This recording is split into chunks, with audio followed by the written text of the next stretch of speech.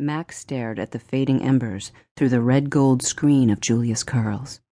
The night was so quiet he could hear her soft, drawn breaths as her back caressed his chest, then sighed away. There were no words to describe his new happiness. Finally, he was complete for the first time in his life, and though Julia came from a world away, one filled with old school ties and yacht clubs, Mac recognized and appreciated the part she played in this now perfect equation.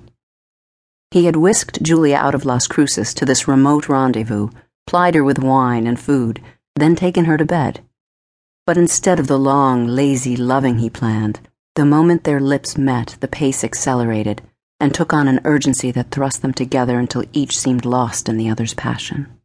Afterward, Julia had clung to him until she fell asleep, and now she lay curled inside the protection of his arms, her hand strangling his in a death grip. Mac kissed the nape of her neck, relishing the cool slide of her skin beneath his lips, then gathered her closer into his curve as a lazy tickle of desire stirred. He shut his eyes and silently groaned. Why hadn't he told Julia about Emmeline Pierce when they first met? Explained his broken engagement, gotten it out of the way.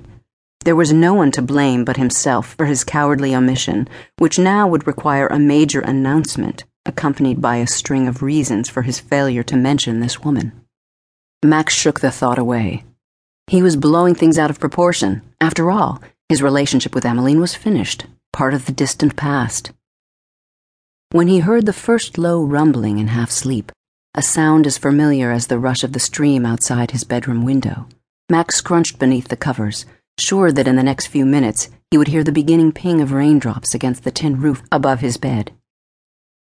A flash and sharp crack followed by the first cold freshet preceding the descending storm brought him to, and he shook Julia awake. "We've got to get out of here. Try to make it to the car. Too many tall trees, perfect lightning rods." Mac pushed his way out of the sleeping bag toward his discarded clothing just as the advance squall line picked up the camp stools and tumbled them to one side of the clearing. "Hurry, it's a big one!" He started to retrieve the stools but realized time was running out. In the next flash, Mac saw Julia dressed and trying to hang on to the wildly flapping sleeping bag.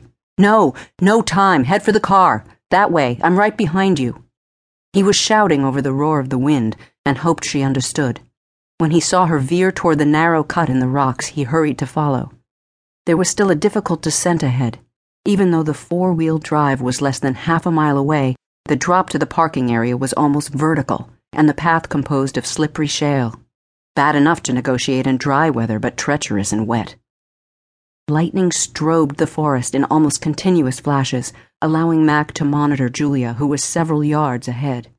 He saw her slip twice, then slide, and was flooded with relief each time she rose and plunged onward.